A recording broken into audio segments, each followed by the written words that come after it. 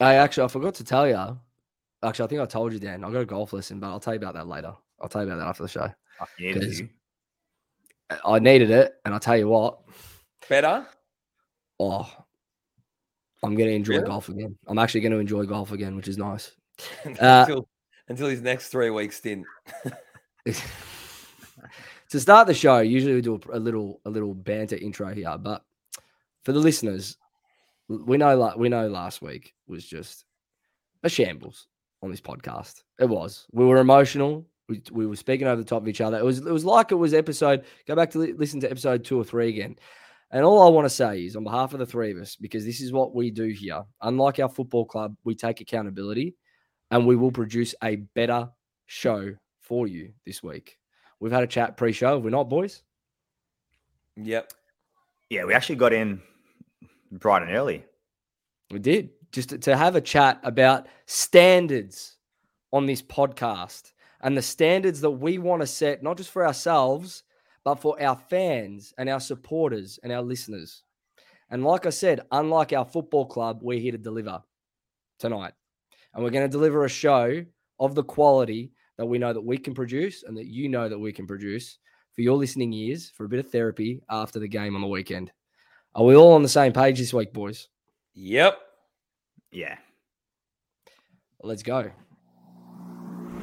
1, 2, 3, 4. I'll give no credit to this side ever. I'll give no respect to this side. John O'Barook, honorary Blues brother, Will Hayes. Yes. Mr. Paul Sebastiani, welcome back to the show, mate. This one game is a build-up of, a year's worth of work. What did you think of his performance? And I gave my opinion. It's an opinion-based podcast, fair enough. Welcome, everyone, to, I can't believe I'm about to say this number, episode 90 of the Almost Blues Brothers podcast, brought to you by Piota Health and Performance and proudly powered by the Blue Broad Podcast Network and YouTube channel. If you are new, welcome. If you are returning, welcome back. Like I said off the top, you're going to get a show tonight of genuine Almost Blues Brothers quality. We let you down last week. We heard the feedback, and tonight we're ready to go. And I'm not saying we're ready to go by unleashing. There's going to be a little bit of that, but you're going to get some quality content tonight. Before we get into it, boys, outside of footy, how are we? It's Mother's Day, isn't it? So just spreading the love, I guess. As much as possible after a pretty disappointing Saturday night. Spreading the love to one mother, yes? Well, yeah. Well, it depends. Some might have, more. True. That is true. That's a good point, Jules. Fair enough. That's very true. Fair enough. Or grandmothers and, aunts, etc., or great-grandmothers, etc., etc. So happy Mother's Day for all the mothers out there. I was about to say, I think what Jules was trying to say is happy Mother's Day to all the mothers out there. Dan, how was your weekend? I had a first-time experience, boys, on the weekend. An enjoyable one. Hold on. G-rated. Yeah, I was about to say PG. No, G-rated. We're keeping it G. I did VR, virtual reality, at Zero Latency in South Melbourne. One of the best things I've ever done. Well, maybe not ever. Done some good stuff in my life, but it was fun. Well, I hope it was so. fun. Honestly, it was unreal. I recommend, boys. I think we should do it. Definitely. I felt like I was in Call of Duty. Gavin. No, not yet. About time. Yeah. No, good. You were telling us about a pre-show, and you've hyped it up that much that I think I'm actually keen to get down there. To be honest, can I show the listeners how my movement with the AK? Make it quick. So I was here, and we had to. It was just all stealth, boys. I felt like I've been moving even for dinner. Lauren called me in, and I've just gone down like this and got down to the table. This is quality content, like we're trying to tell you off the top. That was part of pre-show. Yeah, it was. He did that. Yeah, exactly, for about 5 minutes. If you are new and you haven't already follow us on Instagram at Almost Blues Brothers and on Twitter at Almost Blues Bros. And while you're here, like and subscribe to the Blue Broad YouTube channel. It does help out this community immensely, and it helps us to keep bringing you content week to week. We've got a big show tonight. We've got a lot to break down from that game over the weekend. I still don't know how I feel. Obviously disappointed that we couldn't get the 4 points, and I think we all are. But I don't know. I don't really know where we stand at the moment. And I said on Twitter during the week, and I said it wasn't on behalf of you boys, but it is my take. I'm not overreacting until the end of the Essendon game in 4 weeks' time. This is a 5-week block where we need to take 2 wins, plain and simple. If we get those 2 wins, 6-1 and 6, the reality is that's just where we're at. And that's what we should be. That's where we should be at the end of round 13 at a minimum. So we can launch in the second half of the season into a finals campaign. So I am going to do my best not to get too emotional over the next 4 weeks and emotionally reactive to anything. I can't promise next week if we lose to Collingwood that that's going to happen. But tonight I'll be measured. I know the boys are going to be as measured as possible. We've already had a chat pre-show. So I'm looking. Dan might not be. All right. Dan's shaking his head. I'm joking. He might be ready to rip. We'll see what we can do. We let it rip enough last week. I know everyone in the comments there is wanting us to just go ham on the boys. Are you surprised? Like, do you know what I mean? Like, is anyone surprised of the shit that we watched, especially that first quarter? But anyway, Joe, let's get into it. Well, dissect. I think we are, aren't we? I mean, okay, No. we've got to do this because we've done it. And just by the way, 90 episodes, like we're in the 90s now. We are charging towards 100 at this point. And that live show that we spoke about a couple of weeks ago, that is well and truly underway. So if you're a listener or a watcher, keep your eyes and ears peeled because there'll be an announcement in the next month or so about what's going on for the 100th ep. But for tonight, without any further ado, let's get into it.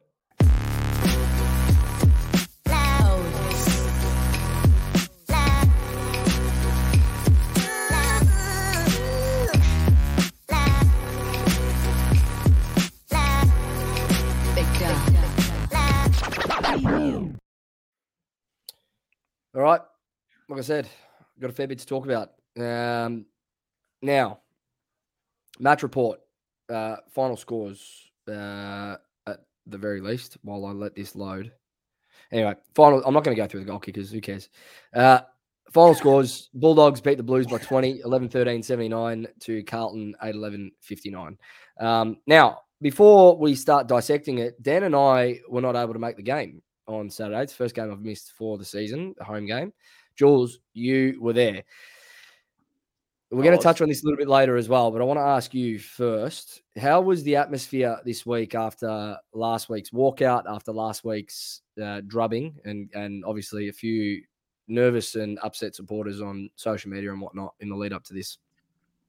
I know we're going to touch on a lot more later in the show, obviously previewing the Pies.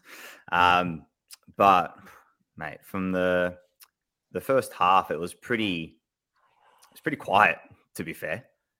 Other than some controversial calls from the umpires and, you know, when the ball was around the vicinity, I sort of felt a little bit of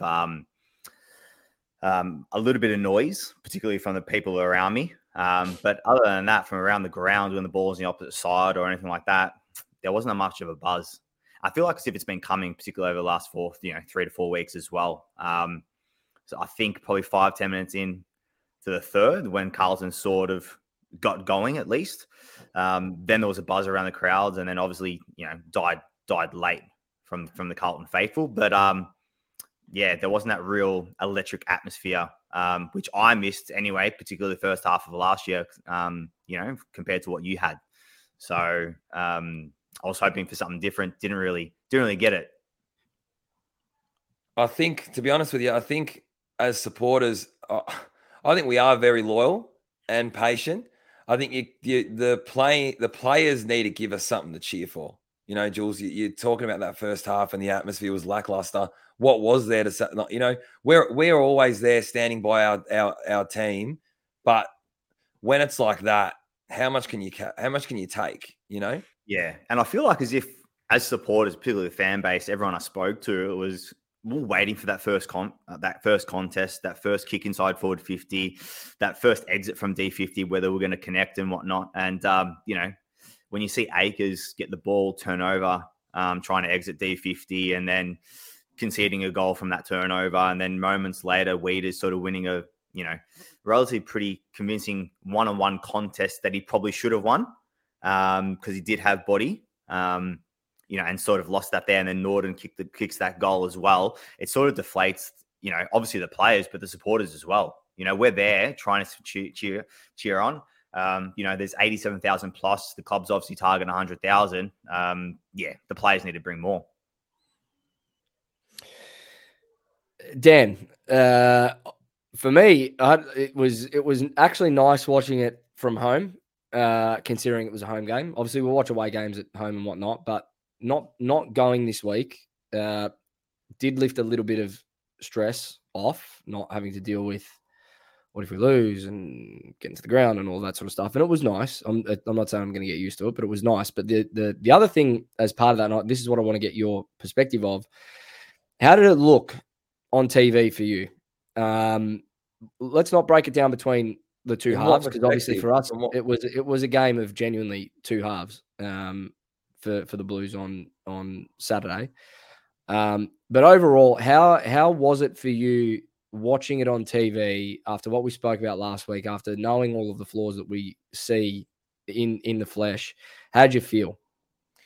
Personally, well, first of all, boys, I didn't have to pop 2 Panadols because I thought I was going to have an aneurysm like when I'm at the game. But honestly, for me, it solidified a lot of what I was saying and what I've been sort of saying for a lot of the year, is that it's just basic skill errors and decision making. And from when you watch it on TV, honestly, like, it's clear as day. Like, and we talk about scoreboard pressure and taking your chances. Like, when you're watching it like that, obviously, Jules, you saw the same being there, but you can genuinely see the errors and there's clear errors in decision making and skill, and that's what cost us. That's for me, that was the biggest thing. That obviously watching it from home, I could really, because you sort of look at it in the heat of the game and you miss moments, but when it's there and they're showing replays of poor skill, I'm sorry, like, I feel like as if even when Mackay's going back with a set shot and he's looking to snap. Obviously, even Motlop, Walsh obviously didn't convert. He didn't snap it though. And then you got Cripps going for a snap on his opposite side of the foot.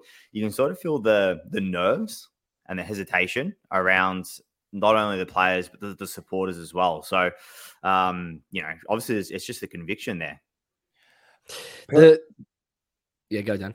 Sorry, Joe. Just to add on to that, I'll tell you what was clear as day.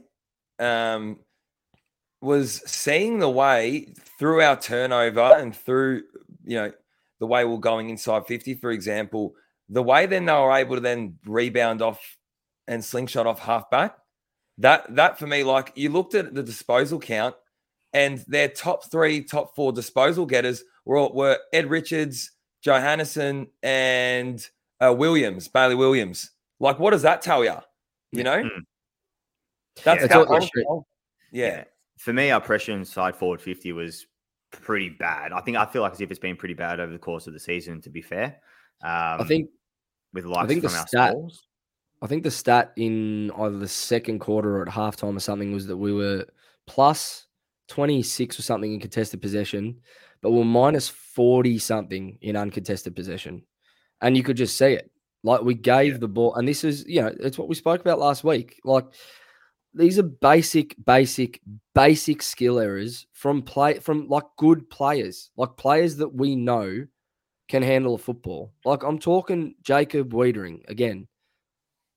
I'm talking Blake Acres, who he's not a hack by any means. At Fremantle, he was one of the more respected players in that list, is what I've been told, and the understanding there. And it was because of his two-way running, it was because of his ball use, and it was because he wasn't a genuine hack.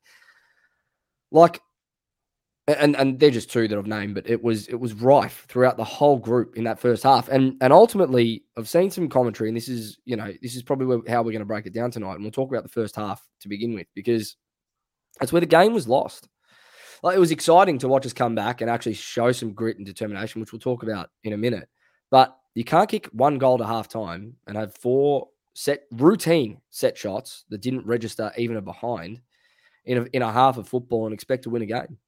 Like, if we had won that game, if we had won that game, it would have been highway robbery on our end. And this is where, let's talk about the skill errors, because and the wayward kicking. Jules, I know that for 3 of those set shots in the second quarter, I think it was, you were, before we get onto the skill errors, because I know why you just put your hand up. I think for those set shots first, you were at that end of the ground. Yeah, I was. Yeah. Could you see, like, you on TV, we could see the hesitation on Cripps, Motlop, and Harry's face. Harry was in the first quarter, but Cripps and Motlop, and it's like, I don't know, you're 15, 20 meters out, just nail a set shot like the Dogs were doing. How hard is it? Yeah, I mean, when you got the likes of, like Always, for example, I think, he's had, from memory, I think he's had like 6 or 7 set shots this year, and he's converted every single one of them. He's a deadeye. That's because he's trained, and he was a basketballer. So coming off of obviously a basketball background, being in the US, I think from memory, he did play a little bit of junior footy as well, but obviously not playing in a professional environment, not until, his early 20s at the Carlton Football Club. And you could just see his composure and his routine, and it's very, very repetitive. I don't feel like as if some of the other players would have that. Charlie's a little bit different. He sort of goes off instinct. You can sort of see.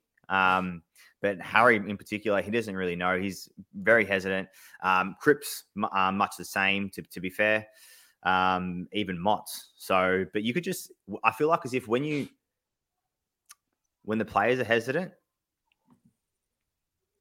you can see it in the crowd, and they feed off it, So I feel like as if, needs to be a lot of work to be done there. Yeah, but people are saying that people are saying that there's pressure because of the immense pressure from the crowd. That's why they're missing those set shots. I'm sorry. That's not. Embrace it. I can't be hearing that. That's your job. Agree. That is your job. Plain and simple. I can't be seeing an unregistered score off a set shot 20 meters out. Not in any game, but especially against the Dogs, where personally, boys, I don't rate them. I did not rate the Bulldogs. I don't. And in a game where scoreboard pressure, in AFL, it's massive. And we can't even register a score.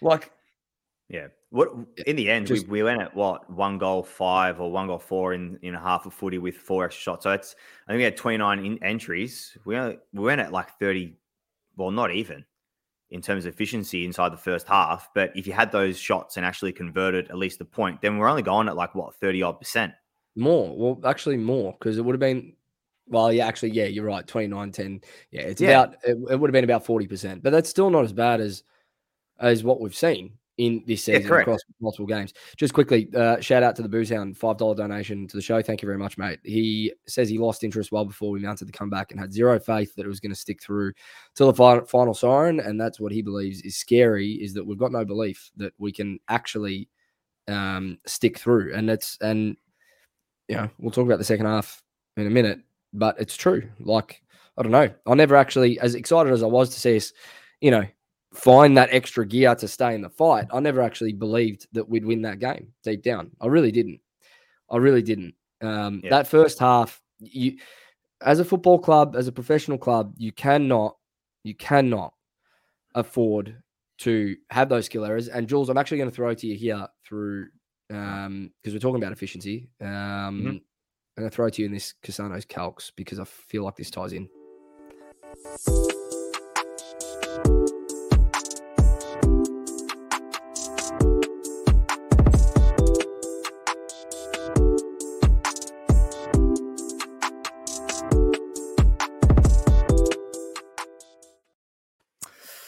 All right. So just looking obviously at efficiency by foot or by hand.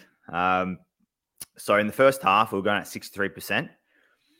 By the end of the game, we we're going at 69%. So roughly in the second half, we were going at 75%.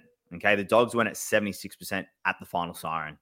And at some stages by foot, they were going at like 86, 87% as well, which I did see on the scoreboard. So just keep that, in mind. I feel like as if it sort of tells a tale as well. Obviously, looking at the scoreboard, even in terms of goals, I think we kicked 1 goal on the side in the first half, and we kicked 7, probably in a quarter and a half, to be fair. So, obviously the skill level there, a bit of connection, but I feel like as if even, obviously we're going to talk about the second half very shortly. I feel like as if because we're down by 30 odd points, which I think it reached at some point going into the third quarter, it sort of allows us to, I hate to say it because I don't think it should happen, but it sort of allows us to release the shackles a little bit. We're not under that pressure where it's like we win because we're sort of like almost down and out, I feel. And I feel like as if even last week against Brisbane, it's sort of very similar. Thoughts? Dan, you and I, you texted me in very, very early in the game when I think we all saw how poor we were. And Jules has made the point of it. We're going at 63% in that first half, and that's just not good enough. That's not up to AFL standard. Is this now, we spoke last week quite heatedly and quite extensively about players versus coaches. And Jules, I know that you're in the camp that you're strongly in the camp that it's a balance of both, but it's up to the coaches to fix these things before the playing group. But Dan, how much of that first half can we seriously put down to coaching? Really? Well, that's why I messaged you in frustration because, like I said to you earlier, for me, there's nothing to overanalyze in this game that we've just watched. It's clear as day and I don't actually, boys, think that we found another gear. I just think we cleaned up the shit that we were doing wrong in the first quarter and or a half of footy. Honestly, I think at the end of the day, they were getting their scoring opportunities and they were getting inside 50 because we're going at something stupid like 41% by the first quarter. And they were going at a kicking efficiency of 80 something. They converted, we didn't. Then we started. Always goal was massive, and the way the bloke celebrated to the crowd, that started to get me G'd. Okay, but the fact that and that's what I'm trying to say about the importance of taking your fucking opportunities, boys. And that's what it was. It was nothing to do with finding another gear because I felt as though we're playing in a way that was trying to be more positive. It's just we didn't execute because we were looking at the corridor. We were looking to move the ball quicker. We're taking big marks down the line. We're getting the ball inside 50. Yeah, and all right, the entries weren't that good, but Walsh is finding people. We just weren't converting. It's simple. Yeah, I feel like as if in the second half we were going more aggressive though, particularly by hand, like through the corridor. There's a few passages of play where it's like, okay, this was back to the ball movement that I saw in the first half of the year last year. So, look, I feel because like of as confidence. Obviously, when you're moving the ball constantly, and that's just like it comes, second nature. And it's working. And then even if it's not working, because you're such in a positive, and you got a lot of momentum going forward, even on the defensive mode of the game, you still have that there as well. Like you have that same mindset, that same intent. I feel like as if our boys need that sort of type of behaviors. I watched a passage of play. I actually rewatched the game, to be honest with you, boys. I did. I had to watch it again. I watched, and you talk about, and you're right, that yes, we were a lot more positive and we were moving the ball quicker in the second half. Obviously, naturally, with confidence, you're going to get that. But I watched the passage of play where we got it off, I think it was our defensive 50, chain of handballs. Cotter's had the ball in the end of it and then hit up, I can't remember now who it was. I think it was Durden. Dirds. Yep. Didn't convert. No, I think Dirds did convert. Oh, sorry, it was Walsh. Yeah, And Walsh didn't convert. Oh, Someone, anyway. Are you talking about in the first half, Dan? In the first half. Yeah, I know what you're talking about. And that was the one that Walsh scrubbed. Yeah. The movement was positive, and we were seeing that time and time again. It's not like we weren't, okay? But we just weren't converting. If we had gone and we were 3 goals 6 or 4 goals 6, you'd be talking about that first half very differently. I tend to agree because I I remember at halftime, I turned to my dad, who was watching it with me, and I said, yeah, we're playing slow, we're playing methodical. It's the same sort of game style. But those 4 misses really, really hurt in terms of the perception of how we played in that first half, because I actually don't think we were that bad. Defensively, we had them locked down for the majority of that half, like had them on lock. They scored 28 points to halftime.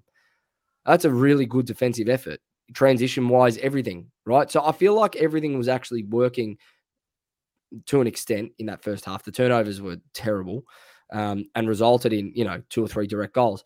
But I feel like the game plan, which we now know is that slow, methodical style that Voss is trying to employ, I actually think it worked. And we were able to work our way through their defensive zone a few times and get into scoring opportunities. The problem was, like you said, Dan, and like you were talking about pre-show, Jules, where you were just scratching your head as to why these players were making the decisions to go for snaps on their set shot when we were there at the final kick. I watched the Bulldogs go up the other end and have 2 chances. I think it was in the second quarter, 2 set shots, and they nailed them both. They went back and they nailed them.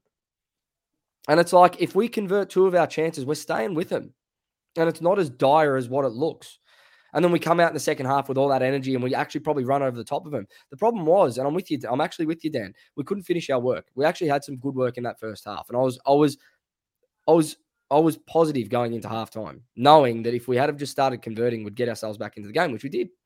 We did. Jules. It's actually pretty it's weird. Even last week, we had less turnovers against Brisbane. We got less turnovers again. It's just the moments in the game and positions on the ground where we actually do turn the ball over, it's actually hurting us going the other way. We speak about this slow, methodical game style versus the run and gun as well, right? So a lot of the commentary around the second half has been when we play that run and gun style with a bit of freedom and whatnot, we play better and we're a better side and whatnot. We still lost the second half by 2 points. It's not like we won the half. Like, we got our noses in front, but it didn't hold up for the last 6 minutes when we needed it to. Where that slow, methodical style might have actually, with that possession in hand and keeping possession and keeping the ball off the opposition, might have actually held us in better stead if we could get that balance right a lot quicker towards the end of the game.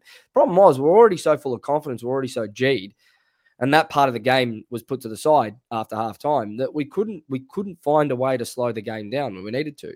So I get it. We definitely look better when we play with freedom, but like we talk about, like a lot of people talk about when it comes to Collingwood, they live and die by the sword. Like, that's not always good. And we saw it against Brisbane. It didn't work for them against Brisbane, where they were run and gun all game. They couldn't get back into it. They've actually balanced out their ball movement as well the last few weeks. And we'll talk about the Pies at the end of this because we've got a preview coming up. But this is where I still feel like we're lacking that balance. I feel like this layer that Voss is trying to add, that he spoke about last year, where he wants to add layers to the game plan, is just coming in now. So it's going to take time for this group to get it and to gel. But yeah. I feel like it's going to hold us in good stead for longer periods to be able to play that way. Jules? Just talking about the forwards, like Charlie and Harry in particular, don't you feel like as if we should be getting in there quicker than what we are, though? Like, wouldn't you want, like, for me, if I'm the coach of Carlton Football Club, I want to get in there quick as possible so they're playing against 1v1s. Don't you think that that'd be a better case scenario than, this slow, more, tight ball movement?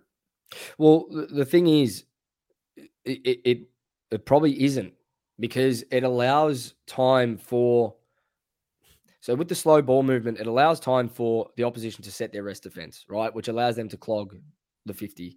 We've got 2 superstars, and I don't care what you say about Harry. He's shown that he's a superstar in the competition in the air that can mark a ball. So, yeah, you've got the option to go long to a pack, and hopefully they bring it down or bring it to ground for your smalls. Or the other thing that we're not seeing as part of this, that we've spoken about as well, that we saw a couple of times, saw Hollands do it with Owies, where he hit him a nice little 15, 20-meter kick that hit Owies to get us going in the second half, is those little 15, 20-meter kicks inside 50 when you're building up play. Yeah. And I feel like if we can execute that slow game style and that build-up is actually going to look a lot better.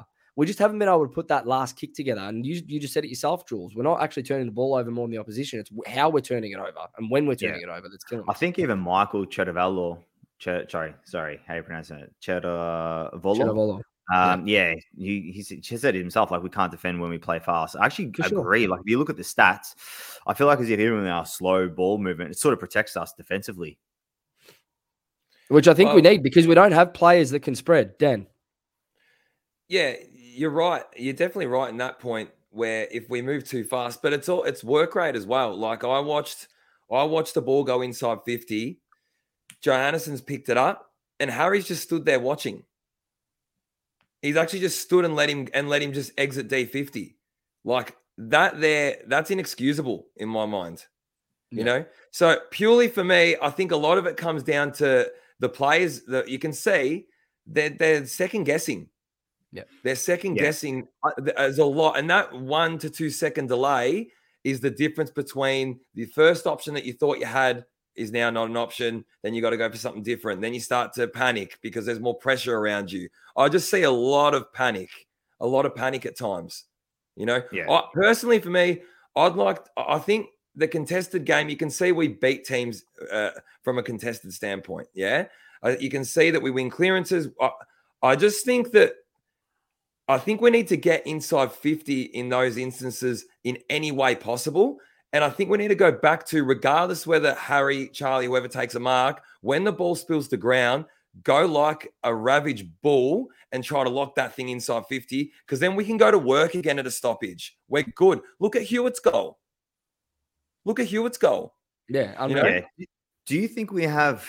I mean, I think we've got the players to be able to do it, but the likes of Always, Durden, Motlop, and the like. How do you rate their performances over the course of the season in terms of that locking the ball inside forward 50? So let's talk about Owies first, because we've genuinely missed him. I think since that injury in round 4 against the Giants, or round 3, whenever it was. I think what this group misses, and we'll talk about this pre-show as well, is a players in that middle to bottom 6 bracket that just play with heart and just bring it every week. Just bring effort, bring intensity. There's nothing flash. They can just execute. And the 2 players in Matt Owies and even Matt Kennedy, the 3 that we brought in, the 3 Matts that we brought in this week, they actually all bring that every single week. It's nothing flash, just all grunt, all brute, all run and carry, whatever you need. And they'll play the role that you need them to play. And I think with those 3 in the side, particularly Cottrell and Owies, we will be a better side for it this season. For me, those 2 can't leave. And if you want to talk about the small forwards, Jules and Matt Owies, I think he's our best small forward that we've got. Oh, I agree 100%. But the other 2, I don't know if their output, both from a goal standpoint and a pressure standpoint, is at where it should be. And especially like there's sometimes you go inside forward 50 and, mate, the ball hits the ground. Harry and Charlie have done their work. They're nowhere to be seen. Dan? I think at their best, if I'm honest, those 3 there are dangerous. Okay.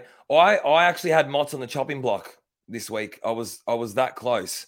But then I looked at it again, and in the 3rd and 4th quarter, he made 2 massive tackles out of nowhere. Yeah. He run down 2 players, and that's game changing, that type of shit. If anything, boys, I have the biggest question mark over JSOS at the moment. That's my honesty. I think in that forward 50, in our forward structure, I don't really know what. I know he's integral at the moment because he pinch hits for Pitto and that, but he's doing fuck all, in my opinion. And this is for a guy that we all like because he's he plays with heart, like we speak about. But I'm sorry, when you're a liability, yeah. I think we mentioned this a few weeks back, but I think his spot is up for grabs for TDK. I don't think so.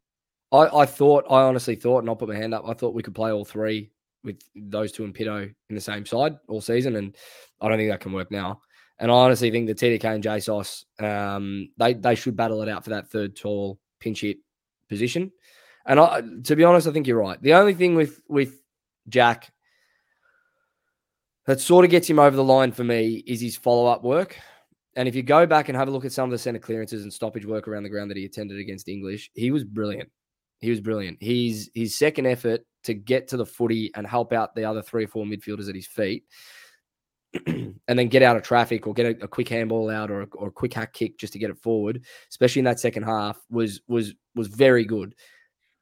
It's a hard role to play, that third tall. It really is, especially behind Charlie and Harry, two absolute superstar power forwards. So I don't think he's ever gonna stand out. It's just whether or not you value that effort work that he brings, because really it's the only defining characteristic of Jack, if we're being honest, is his effort and his football smarts. So I think him and TDK definitely battle it out for that third tall spot. Let's talk about the second half. Obviously, look, it was exciting. And Jules, you're at the ground. I don't know. I'm sure the atmosphere picked up. No.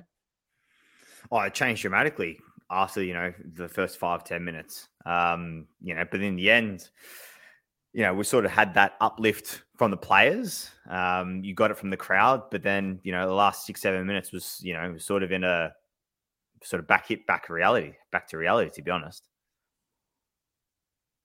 Dan, were you ever, I'm sure you would have been excited to see he's coming back, but were you ever convinced deep down that we were going to win that game after kicking 1 goal in the first half?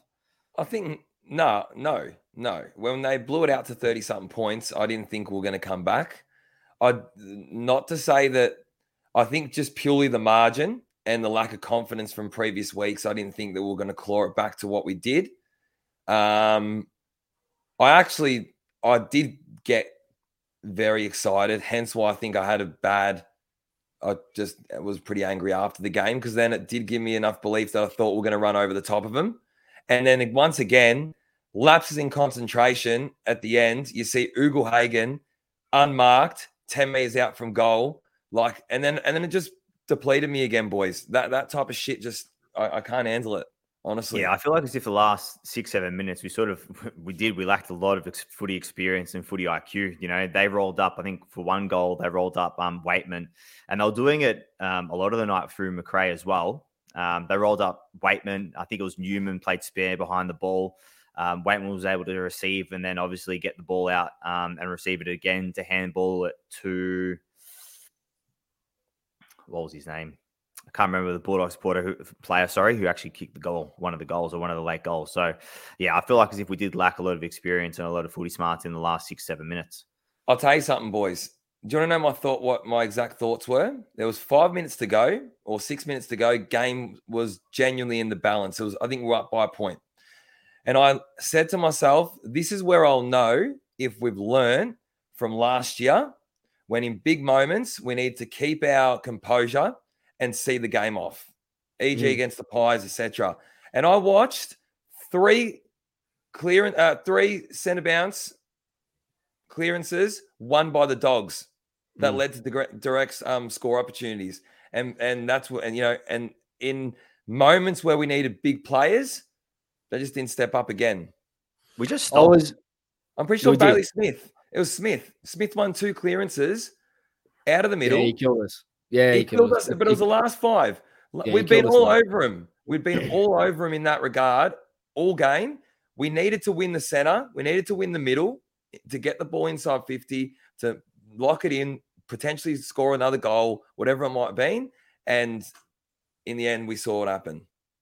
Yeah, look, it was, you know what, I was, obviously I'm pissed off that we've lost 4 points, because those 4 points I hate saying it because it's a cliche, but that could be an 8-point game come the end of the season, where if the Dogs creep in ahead of us, then, we're going to be looking back at this game and going, it could be the one that kills us. But, I'm pissed off that we couldn't get it done in the end. But in reality, that game, like I said off the top, would have been highway robbery if we got away with it, because we were nowhere for 2.5 quarters. And you can't play a quarter of footy and expect to win a game. Plain and simple. What I was excited about, and what has me a bit more positive this week than in previous weeks after a loss, is that we finally saw a little bit of determination, a little bit of grit, a little bit of guts from this side when their backs were against the wall. And they took the game on. They let it all, they honestly left it all out there after that first half to make sure that they not only had a chance to win, but just kept themselves in the fight. And they didn't go into their shells. They didn't continue to turn the ball over. They smartened up, they woke up, and they started executing. And it gives me a bit of hold on, Dan. It gives me a bit of positivity that if we can do that earlier, especially in that first half where we're missing regulation set shots and not even registering a score, it gives us a chance. We're not the worst football team in this league. We look like it sometimes, but we're not. We know what they're capable of. They know what they're capable of. They're down on confidence immensely at the moment. And I'm just hoping that little patch that we had reminds a few of them of, fuck, we can put some teams away pretty quickly, like we have in the past still. That's all. That's the only positive that I took from that second half. I agree with you for sure, but I'm not in the camp that we should be finally now seeing that this playing group can have a little bit of grit and determination and effort. And you know what I'm trying to say? Like, now we're finally seeing it. What? Like, it should be there. I'm sorry to put a damper on it, Joe, but that's my reality. My reality is now that we're out of top 8. Yeah. Because now we're starting to show that we can claw ourselves back in some way in a game. We didn't win the game. We're out of the top 8. Yeah. We're probably where we actually are and probably should be. 9 to 10. I tend to agree. Probably is a good reflection of how we played. Okay. We're going to get into some Blues cues here, I think. Because this should lead us into, I guess, the next bit of conversation that I want to touch on. But if you are watching live, leave your questions in the comments and we'll try and get to a few of them if we can. I put out the Blues cues on Instagram after the game last night and we'll start there. DBL90 says, Owies and Cotters were terrific ins after good performances in the twos. Surely Dow could be in next. I don't know. I haven't watched enough of Dow lately, but he's obviously missed out for a reason. Yeah. Jules? Yeah. Me personally, I just don't see that happening. I think Owies and Cotters, that was inevitable, to be fair. I think Owies had good form, particularly first few games until he was out because obviously due to injury. And then Cotters obviously been, particularly last year, was more of a mainstay as well. And obviously has that effort, that pace around the ball as well, outside the contest, and it really brought it on Saturday night. So I feel like he offers us a little bit more of an outlet as well. But Dow, I just don't see it. I don't see it, boys. Yeah, well said. Oh, I'm the same. I'm in the same camp as for me. No. I've got a few. He's not the player. Sorry, Joe. He's not the player that's going to offer you pace. Yeah, but I don't think Dow is going to offer us anything that we actually need at the moment, which is foot skills and footy IQ, and I don't think he's going to bring it. Agree, 100%. Can I ask you, boys, Joe, before you go on to the next question? Yep. I think we've actually got a big, and whether we adapt potentially the way in which we are playing a little bit, because I think there's an issue with Cripper and teams now starting to realize, or not starting to, they know, but he's essentially becoming defensively, or when we lose the ball on turnover, a liability because you just can't move. Yep. The dogs flew past us, boys. Yeah, they did. Honestly, they did. And it was a man down, Yeah. No, I tend to agree. Well, it depends who they play on him and what kind of matchup you get on him. I know, like a lot of the centre balancers had like Bailey Smith on him. They had a player that had a bit of pace. So they got away from him. They did. Particularly not around the stoppages, but outside the stoppages, they definitely did.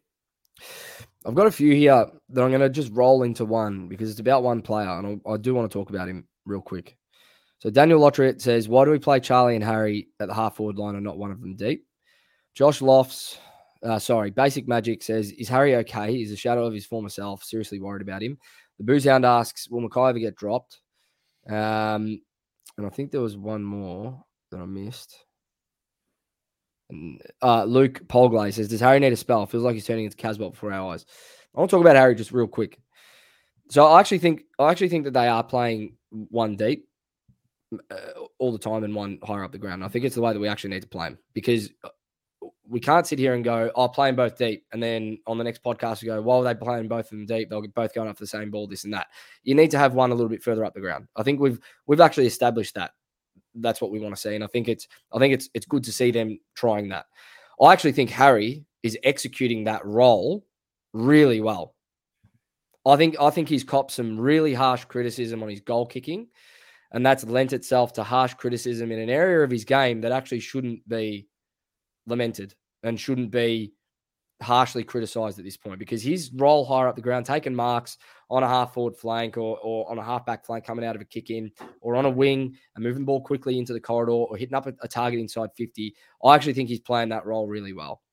I think for Harry, if he fixes his goal kicking when he gets the chances, because he doesn't need to kick 4 or 5 a game anymore for us with Charlie down there in the smalls that we've got. He just doesn't. If he averages 2-3 goals a game each week, when he gets his chances, because that's the problem at the moment, if he can fix that part of his game, the talk about Harry goes away. I'm telling you.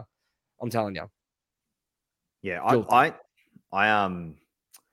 just got this thought that Harry I wouldn't mind him playing closer to goal, to be fair, particularly his field kicking the way it is, and his goal kicking the way it is. And what I mean by that is a lot of his set shots are sort of around the arc. He doesn't really get those shots that are in and around the 20-meter arc from goal. And I actually prefer maybe Charlie playing a little bit further up the ground. Because of his aerobic capacity, I feel like if he's got it in to run out, centre half back off the ground, to be fair.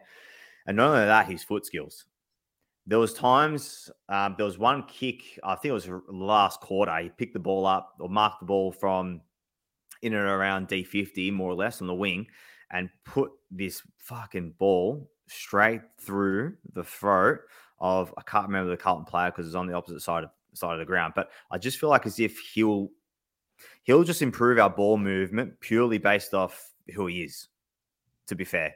And I feel like as if it doesn't have to be the whole game, but I wouldn't mind them rotating a lot more, to be fair. I feel like as if with Harry being predominantly up the ground, I don't think it's doing him any good either. It's fair, Jules. I think that's fair. And I think it was spoken about during the week, even on Fox Footy, where they were saying that I think Charlie Curnow, with his field kicking, is the second most damaging player in the comp at the moment behind Jeremy Kelly. Yeah, they did say that. We've got a weapon at our disposal if we want to. I wouldn't mind us still trying it the way we're going, because I still think Harry's playing a good role, and Charlie deep is a problem. He's a genuine problem for defenders. Don't you think Harry will be? He is and he isn't, because I feel like, yeah, sure, if he can clunk one, great, but we still don't know with his set shot kicking. So if the confidence isn't there, don't leave him deep as often as you leave. Because Charlie Curnow, I'll trust with my life on a set shot from 40 meters. Yeah, that's right. That's the only reason why I say leave Charlie a little bit deeper. Bring Charlie out maybe 30% of the time, kicking into 50. But if we need that goal, which he actually had a moment against the Dogs, yeah, I think it was the one that put us in front. Where it was the one prior to that, Walsh put us in front, but it was a goal that we needed from a key forward, from a big player, and it was in Charlie Curnow's hands, and I knew before the ball hit his boot that it was going through the middle. And if that was Harry in that situation, I don't think any of us could say that we were confident. Agree. That's the only reason why I say we know we've got Charlie as that weapon if we need it. Leave it for now. Leave it. I think we can all agree. I think we just want to see potentially more rotation. Yeah, with the two. Just one more. And it's again a bundle of questions. So Jim Maggio, thoughts on Voss and his presser? The guy looks like sounds like a robot. At Sosbras says Vossi isn't the issue. Something bad is going on mentally with this group. And that funny blue says should the system change?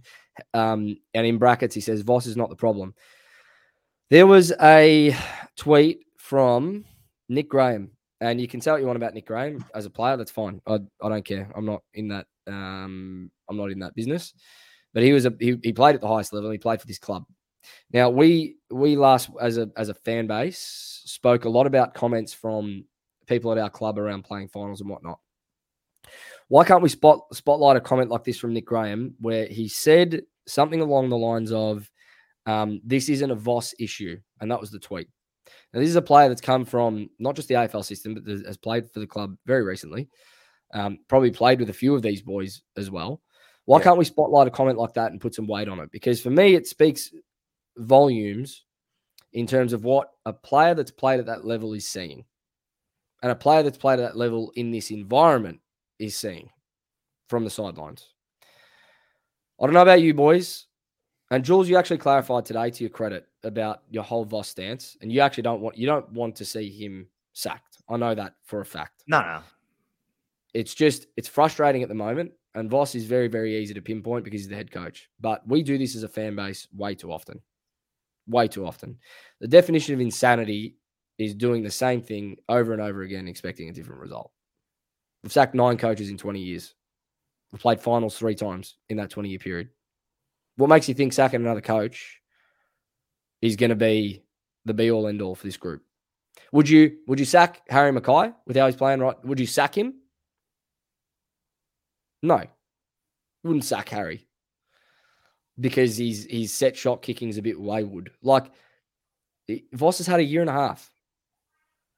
Not even. It's not even 18 months yet in football terms, like in game terms, in season terms, in fixture terms. He hasn't even had a season and a half to this point. Let the guy see out his contract, man. As a fan base, get behind what he's trying to do with this club. Dan. I agree. Listen, you guys and everyone listening know which camp I lead more towards, being players and coaches. Don't get me wrong, it is both. It definitely is both. It has to be. It's got to be the whole club in the end of the day that's accountable. But for me, I do sway more to the players being at fault and having to have been held more accountable. Where I do see Voss lacking is certain game-related decisions or lack of, okay? And I don't want to talk about previous games too much, but, Ross Lyon, for example, made the call to get Wilkie on Cripper and then took him out of the game. Like, personally for me, I'd like to have seen Voss go, Cripper, get yourself out of the middle, go rest forward, go play forward more. Like, even yesterday, seeing Chera at half back for majority of the game.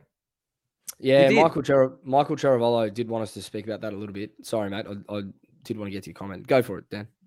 No, seriously, like, it's things like that. Like, I understand even having Doc in the middle, but I don't want to see Doc in the middle.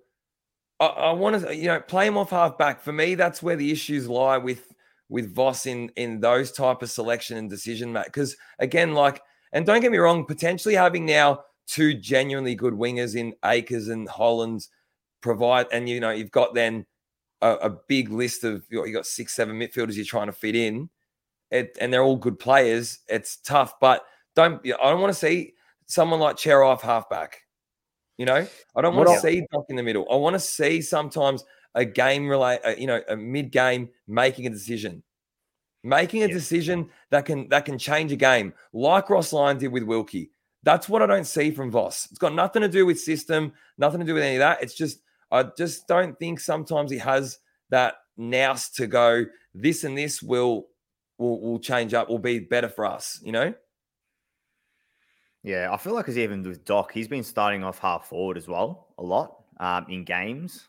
He's particularly playing half forward, half back. He's sort of, he's sort of swinging the magnets around there. Even with Chera off half back, I think he only attended 3 or 4 centre bounces. But we had Kennedy there previously. Yeah. Like, why? I think there's some issues there. I just don't I don't agree.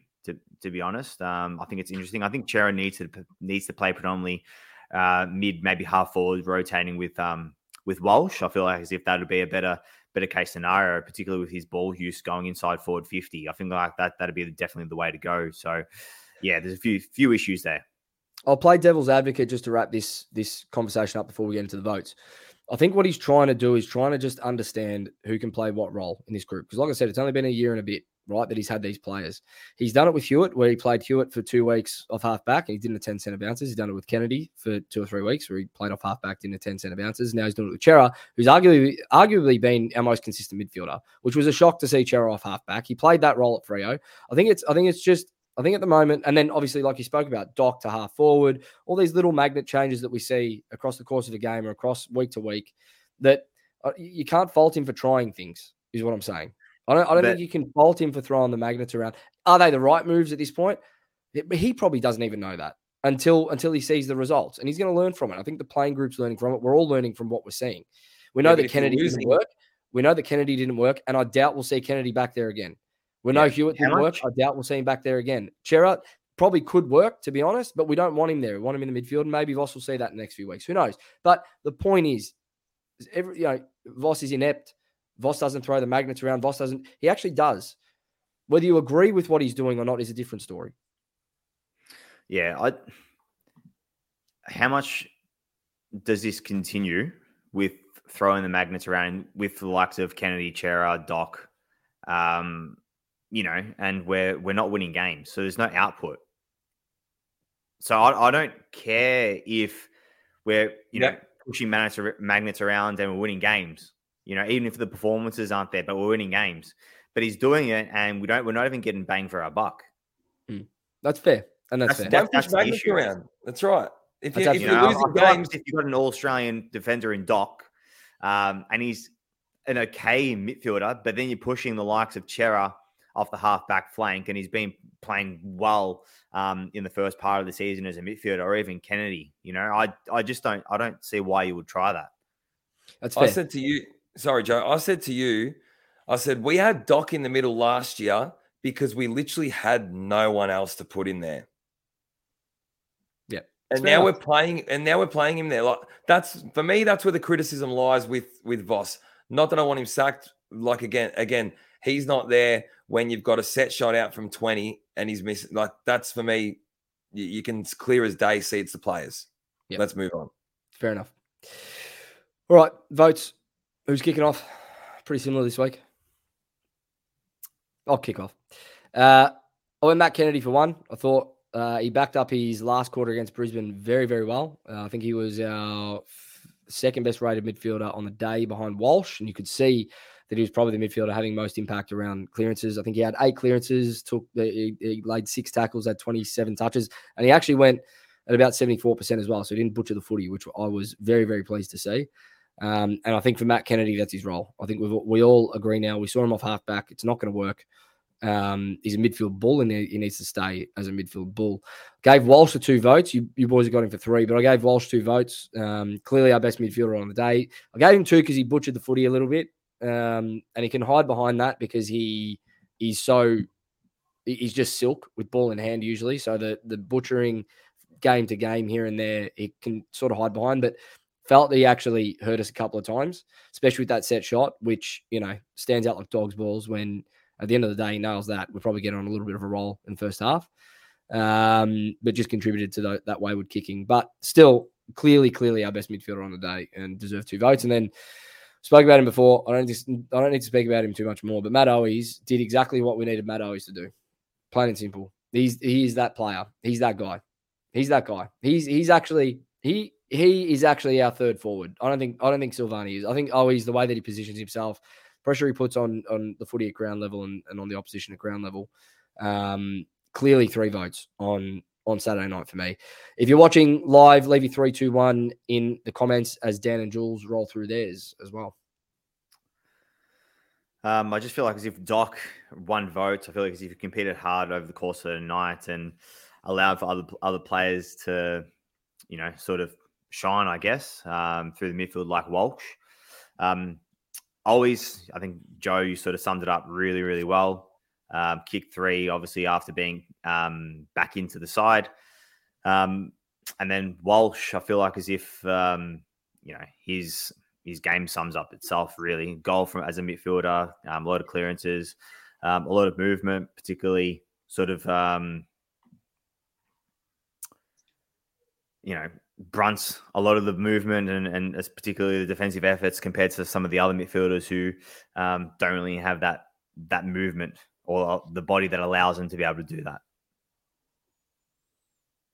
Dan, you had Newman? Yeah, I had Newey. It was a toss-up between... I actually really like Cotter's game, but it was a toss-up between Newey, Cotters, and Kennedy. But I went with Newey because especially early on when we needed... I think he was really putting his foot forward with ball in hand. he'd only turned the ball over twice for the whole game. I think he was defensively, he was solid as. I think he stepped in, he intercepted, he spoiled, his positioning was fantastic. I really, really liked his game. And like I said, a big factor was obviously with ball in hand. I think he was looking to really penetrate and hit and go the corridor, or that smart kick that would get us out. Had always, obviously, you boys mentioned, tough to not get 3 for me. But for me, I liked Walsh was the guy that looked to hit a target and go different with the way we went inside 50. And I think that's what actually got us going. Okay. Yep. Obviously you said he butchered the ball, but I think that goal at the end was crucial as well. Yep. To really, it was massive. And to nail that, you talk about pressure for someone like Cripper. Like Cripper didn't step up and kick his goal. Harry didn't step up, kick his goal. Motlop didn't, but Walsh he did. I know he butchered one, but then when it mattered, he did. So that's why he's got my 3. And I think that's a good point because he did butcher one early, but when he got a second bite of the cherry, he made sure it counted. And that's the mark of a good player, man. This is what I'm saying. We've got good players on our list. It's a mark of a good player to be able to do that late in the game. So the votes as they stand for the 2023 MVP for the Almost Blues Brothers podcast is Newman slides into the top 5 with 9 votes, Akers 11, Cripps still in third place on 13, Chera with 19, and Charlie on 24.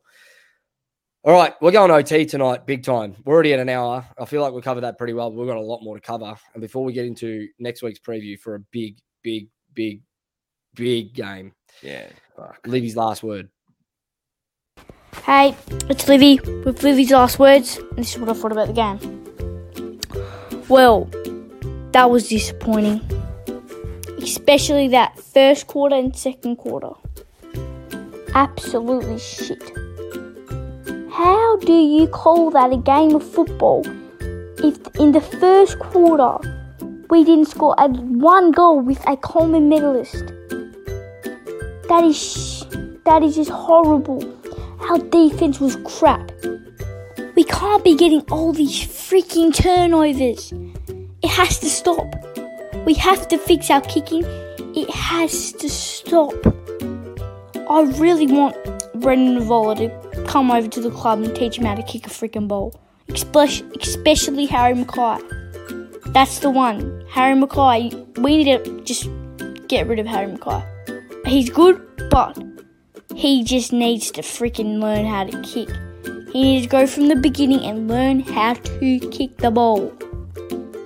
He was right in front of the goal and he actually had the audacity to freaking snap it. What the It was just absolutely shit. I mean, I don't know why they took off Ollie Hollins. I mean, Ed Kerner's good, but every game I'm so impressed on how hard Ollie tries. Like, he's just amazing for his first year. He tries so hard. But yeah, Walshy did good. Cripper, he did good. He was alright. But, I mean, the third quarter, I was up jumping. I was out of my seat, Honestly, I had faith in our boys. But that fourth quarter, the last freaking 6 minutes, we had to stuff it up like we always do. We had to. We were all excited and then just bang, we lose it. But, that's life. I know this year we'll be fighting for the top 8. I know at one of my podcasts I said we're going to make finals this year, but we're going to be fighting for it. Anyways, that's what I thought about this disappointing game. Go the Blues! There are a couple of things there. One of them was, I forgot my train of thought, but the second one was when she goes, anyway, that's life. It is. Fair enough. You move on. And we've got to move on very, very quickly to this mob, the Filth, next week. And they are, I hate to say it, but they are flying. They are premiership favourites for a reason. They are 8-1 for a reason. And this is the biggest test that we're going to have all season at the worst possible time for this football club, to be honest. But if there's anything about a Carlton-Collingwood game, doesn't matter Where either team is on the ladder, doesn't matter, the form, throw it all out the window, man. Because if our boys come this week with heart to beat this mob and do what we need them to do, it's not even about 4 points this week. This is the thing. It's not. It's really not. I want to refresh everyone's memory before we get into this preview. We were inside the 8. For 22 rounds, 3 quarters of footy, and 29 minutes last year. Fuck. I wish I could say the word, but I can't. But these pricks, it couldn't be anyone else. It had to be them in round 23. Don't ever forget it. And I hope I hope our playing group doesn't forget it. They took us away from that. They took that away from us with 1:30 to go. So Carlton-Collingwood rivalry usually has a bit of extra bite in it. I'm going to be ropeable next week if we're doing this podcast and our boys don't show up. That's all I'm going to say. Show up. Ready for the fight from the first bounce. Show what you showed in that second half from the first minute of this game and take it to them. Just take it to them. I think we're going to need to, because if we don't, they definitely will. So I think it's going to be a pretty hard fought battle from start to finish, particularly if we bring it. If we don't, then I think it could be a long day, unfortunately. This is a good like a really good comment here from Looker. And it's something that Reese, who we've had on this podcast a lot of times, said in recent weeks. Collingwood were 4-4 last year going to this game when we played them. And they'd lost to the Eagles, like the COVID-ridden Eagles, like 3 weeks prior. So they were in no sort of form coming into this game. And they beat us. They turned their season around. That's what these games can do. This Collingwood-Carlton game can turn a season around. And it comes at the worst time in terms of our form, but it probably comes at the best time to see what these boys are genuinely made of. Dan, anything to add on the emotional side of things? Trying to stay very, very calm. Okay. But I just honestly, to the playing group, if you're not going to bring this or you feel like you can't, omit yourself. I want to show a video that's been. Otherwise, fucking wasting our time. You can't have any liabilities, boys. Not against this Collingwood side. Not against any Collingwood side. Not against any team. If you're a liability, don't even bother. Don't bother turning up. I'm over it. I want to show a video that's been circling on Twitter today. Let me show the video first, and then we'll discuss. I always keep saying all the beauty of soccer. For me, yeah. Look at this. This is. Is that the ultras talking to the team? Yeah. Is this normal scenes that you normally see, the fans giving a message? What do you think they're saying right now? They're saying we traveled all this way and you guys probably didn't show heart, you didn't show a lot of things. And as a player, oftentimes you just need to accept it because they're your fans and they could turn against you. They're probably telling them, listen, forget about this. We still have everything to play for coming up in the Champions League match. But yeah, these are crazy scenes. The traveling Milan fans, they're passionate about their club. I want to break this down real quick. All right, there's a few things here that I want to touch on. And Gavin Willen, he says he'll be driving to Albury from the Sunshine Coast. He might sit this one out because he can't handle Collingwood games anymore. If you've got a ticket, rock up, Gavin, because that's what this playing group will need, is us at this stage. Now, it's very, very easy.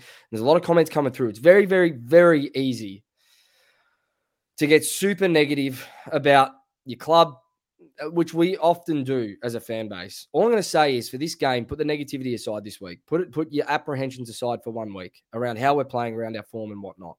As a supporter of this club, this is going to be 90,000 people if we rock up, and it's our home game. This is a game that they need us in full voice for, which we spoke about at the start of this podcast, that we actually didn't bring the energy. We didn't bring the voice on Saturday. Jules mentioned it off the top. I'm not saying that it's going to be a soccer atmosphere. I'm not saying it's going to be an ultras atmosphere, but bring full voice and get behind them. Help them put their mistakes behind them. Don't berate them for it and boo or give Bronx cheers or whatnot. This is how I'm going to be going into this game, because it's going to be it's very easy for any of us to say, I'm not going this week because I don't want the heartbreak. Well, if you don't go this week, they've got an excuse not to rock up as well. Plain and simple. Dan. No, I agree with you. I don't think, Joe, I don't think that we've never not turned up for this side. You think about it. We're out in numbers in 100-point losses to GWS. Like, I think but I do agree. Lately, you can see that everyone's wearing thin with this. But if we're always going to rally behind the team. We love the club. I love the club. We've got 87,000 members off the back of not making finals since 2013 or whenever it was, and that was fortunate circumstances as well. So it's not like as if we don't support the club. I feel like as if we don't receive the output the other way around, to be fair, to be quite honest. I don't know if that's too harsh. I don't think it is. Well, that's how I see it. I feel like element. We'll know element whether they want to bring it. That's the other element. That's the other element of that video that I'm happy to speak about, is that you're right, Jules. Like, these players haven't taken any accountability. The club hasn't taken enough accountability to this point from how vocal we've been. True? Oh, yeah. I'll tell you something. Do you know what pissed me off? I'll tell you what pissed me off, and the difference between that video and what we're seeing with our boys. I watched our captain laughing after the game of last week. I'd love for the playing group to stand right in front of us, and I'll tell them what I think. And I'd tell them, listen, we're going to be there every week. You don't have to worry about us, but just fucking perform. But nah, I'm watching your captain laugh. Come on. And the thing is as well, you got to take into consideration I'm pretty sure that was during the week at the Champions League, wasn't it? Yeah. In the Champions League. That's when that footage was taken. So you could just imagine they don't just put into perspective, just like fans on the line, etc. I'm talking millions of dollars, and not just 1 or 2 million. I'm talking millions of dollars for the club, etc. So, it's chalk and cheese in comparison, to be fair. Of course. And look what they're doing. Look how they're acting. It's incredible. The only reason I implore our listeners and our fans to keep rocking up, especially for this week, is I feel like this is the first time for a long time that it's been on a bit of a knife's edge with our supporter base. And I can see the comments coming through. I'm not discounting that we haven't been there. And Dan, I'm not discounting the fact that we haven't been there for the last 8 years supporting these boys. I'm really not. I just feel like it's on a bit of a knife's edge at the moment. That's all. And and I'm not forcing anyone to go. I'm not saying if you don't go, you're a bad person. Whatever. You do whatever you want. But if you go on Sunday, bring full voice for our boys. Galvanize this group against the Pies, because they're going to need it. I have no doubt that we'll outnumber Collingwood fans on Sunday afternoon at 3:20. I'm telling you right now, there's no doubt about it in my mind. Okay, even after the circumstances which have taken place over the last month, I just feel like as if you look at, say, Arsenal, for example, the English Premier League, what kind of atmosphere and environment they've created. That's off the back of all the hard work that the coaching staff and players have done. Then the supporters feed off it. Even when they were losing against Man City 3-1 away at the Etihad, you know what the Arsenal supporters are doing? They were cheering the whole game, all 90 minutes, because they knew that for the talent that they've sort of reached, the output that potentially that they could achieve in the course of the season. They knew. Does that make sense? Carlton, nowhere near it at the moment. Yeah, that's the difference. That's the difference. We're sitting out the top 8, where for me, I know we can say it on paper, etc., on talent, whatnot. Obviously, it's the output, but we're more than this. I watched Collingwood before this podcast tonight take on the Giants today. I watched the third quarter when I got home from a weekend away. One thing I will say is I think the reason that they are so good at the moment, and you got to give them credit, they keep their structure, their width around contests especially, to a T. They don't get sucked into the contest. There's not 16 players around the ball. They just keep their structure across the park, and it allows them to move the ball really, really quickly side to side. And they've got outlets everywhere. If they come to the right, the thin side on the wing, there's nothing there. They'll go straight to the fat side and see if they can create something. If there's nothing there, they come straight back inboard. They just keep moving the football. So I think for us, is what I want to see on Sunday, and what I think is going to go a long way to beating them. And I'm talking about beating them, because this is the mindset we should have. If we're going to beat these guys on Sunday, we need to make sure that we are structurally disciplined for 4 quarters. Make it a slog, man. Make it a dogfight. I don't care. Clog the defensive half so they can't move the football. I don't give a fuck how we win this game. Do what you need to do to make it a scrap. Because if you want to go toe-to-toe with run and gun against the Pies, we're going to lose by about 80 points. Go slow, go methodical, keep the ball out of their hands. Plain and simple. They're a team that loves ball in their hand, man. They love it. And punish them on the scoreboard. Early. Yeah, I feel like as if we just get, it's the intent in which we do things. I feel like as if we apply pressure, we have intent and immense pressure around the ball, really bring it. I feel like as if it's, it's ours if we really wanted to. Obviously if it gets on the outside, then I feel like as if see you later. To be fair, obviously with their skill and poise. Exactly. Minimize turnovers, and when we turn it over, don't turn it over in an area where they can launch and punish. Basically, is what I'm saying. Ins and outs, all the same. Who wants to take it? I don't know. For me, it's pretty easy. I feel like as if our efficiency, particularly in the first half, wasn't up to it. I think Boyd brings that. I think he will definitely help with our ball movement execution. In between the arcs, especially, and even going inside forward 50. I know last year he had a good patch of about 4, 5, 6 games where he was genuinely bringing that. So not only with his dash, but his foot skills on either side. So I'm actually looking forward to it. He's had some decent games, decent hit outs over the last 2-3 weeks in the VFL by all reports. So I'm eager to see him. And I think Sincotta, unfortunately, is the player to miss out. I don't think he's been poor. But I feel like as if, again, we need someone with that full skills. And I think Boyd's the guy. Well said. Do you boys like Ed as the sub? Nah. No. I think Sincotta can go to that spot for me this week. Yeah, potentially. Run and gun. And, I just inject him onto like... I wouldn't mind someone different, to be honest. I don't really want to have a player that hasn't debuted, like in terms of starting debuted, to have that first appearance. But I think Binns should get a sniff soon. I just don't think that's the right way to go, to be honest with you. But I feel like as if he'd be a good player to have. Yeah, I don't think for this week. I think Sincotta can play the sub role this week. And in late the game, he can give us a bit of run and carry if we need it, if we need to just go with the ball in hand. So agree with all that. All right, predictions before we move on to our final segment for the night. Oh, don't do it, Joe. No, you got to do it. No. You got to do it. No. You got to do it. I'm not You got to do it. No, because I want us to win, obviously. And I'm not saying what I feel. So I'm not doing my prediction. Fuck it. We got to win. Jules. I predict that we need to win. You guys are weak. I'm gonna put myself on the line, knowing that I'm gonna get hurt. Like I said at the top, it doesn't matter about form in these games, man. We ruined their 150th birthday, whenever it was a few weeks back, and we were nowhere at that stage. Like, we think we're nowhere now. We were nowhere. The thing is, I don't doubt that we can't do it. That's the issue.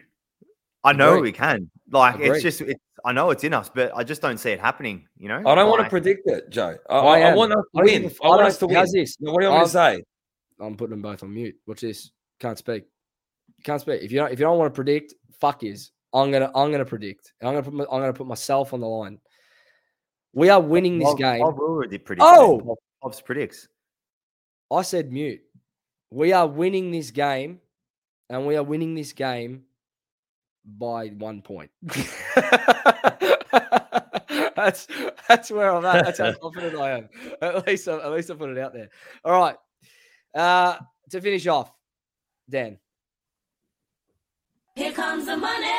Here we go. Money talk. Here comes the money. Money, money, money, Dollar, dollar. It's actually one of the best little stings on a podcast that I've ever put together. We got the multi man, and he's put it together. Now, Dan, it's been a bit. Sorry, Jules, I'm covering your face again when we do this, but it's been a little bit for you with this segment because we moved to Sundays. You don't get the Carlton markets. You like to do the Carlton same game, so you're gonna have to do head-to-heads every week. It is what it is. I don't like it. So what we'll do is we'll put up a Carlton one because me and you generally we bet on the game, Joe. Well, no, I haven't been lately, to be honest. I don't like getting hurt twice, to be honest. We're going to. Anyway, so I'll post the Carlton multi in there. But I've done a little head-to-header here with Port, Sydney, Geelong, Brisbane, and the Tigers all head-to-head. I'll be honest, the Port Adelaide one didn't give me, but I would do like a pick your own line and just bump their line up to like 30 points or something. It will still pay decent and chuck it in there instead of head-to-head. Same plus 30 to Melbourne. No, Port Adelaide. Plus 30 Port, sorry. Plus 30 for Port, yeah. 30-point hit start. Okay. I don't mind it. $9.09 power play. You want to win money, put a lot on it. No, if you want to keep your money, keep it in your pocket because these don't get up. They do. They rarely get up. We've now two. Doing how many? Hey, Clarence, your only supporter of this segment, he's not even here tonight. He missed it. He missed I'm the win concerned. against Anzac Day. He missed Gamble it. responsibly, people, please. Boys, I want to So say, we don't get sued. I just want to say, well done for keeping your composure tonight. Well done. Just some quick live listener feedback if you want to give it. Were we any good tonight?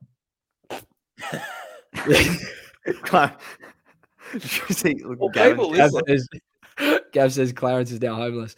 No, look, it was a good night tonight. I appreciate being able to bring this podcast back from the emotional wreck that we left it in last week. For all the listeners that are tuning in on a Monday morning or whenever you are later in the week, I hope you've enjoyed. And for everyone that's watched live tonight, thank you for joining us as you do every week. We really do appreciate it. It's a big week coming up in footy, man, for a Carlton supporter. Get behind this club, get behind these boys just for one more week before you throw the towel in. That's all I'm asking. That's all we're asking. That's all the club is going to ask of you. And then after that, do whatever you want. But until next week, up the fucking... Thunder buggers!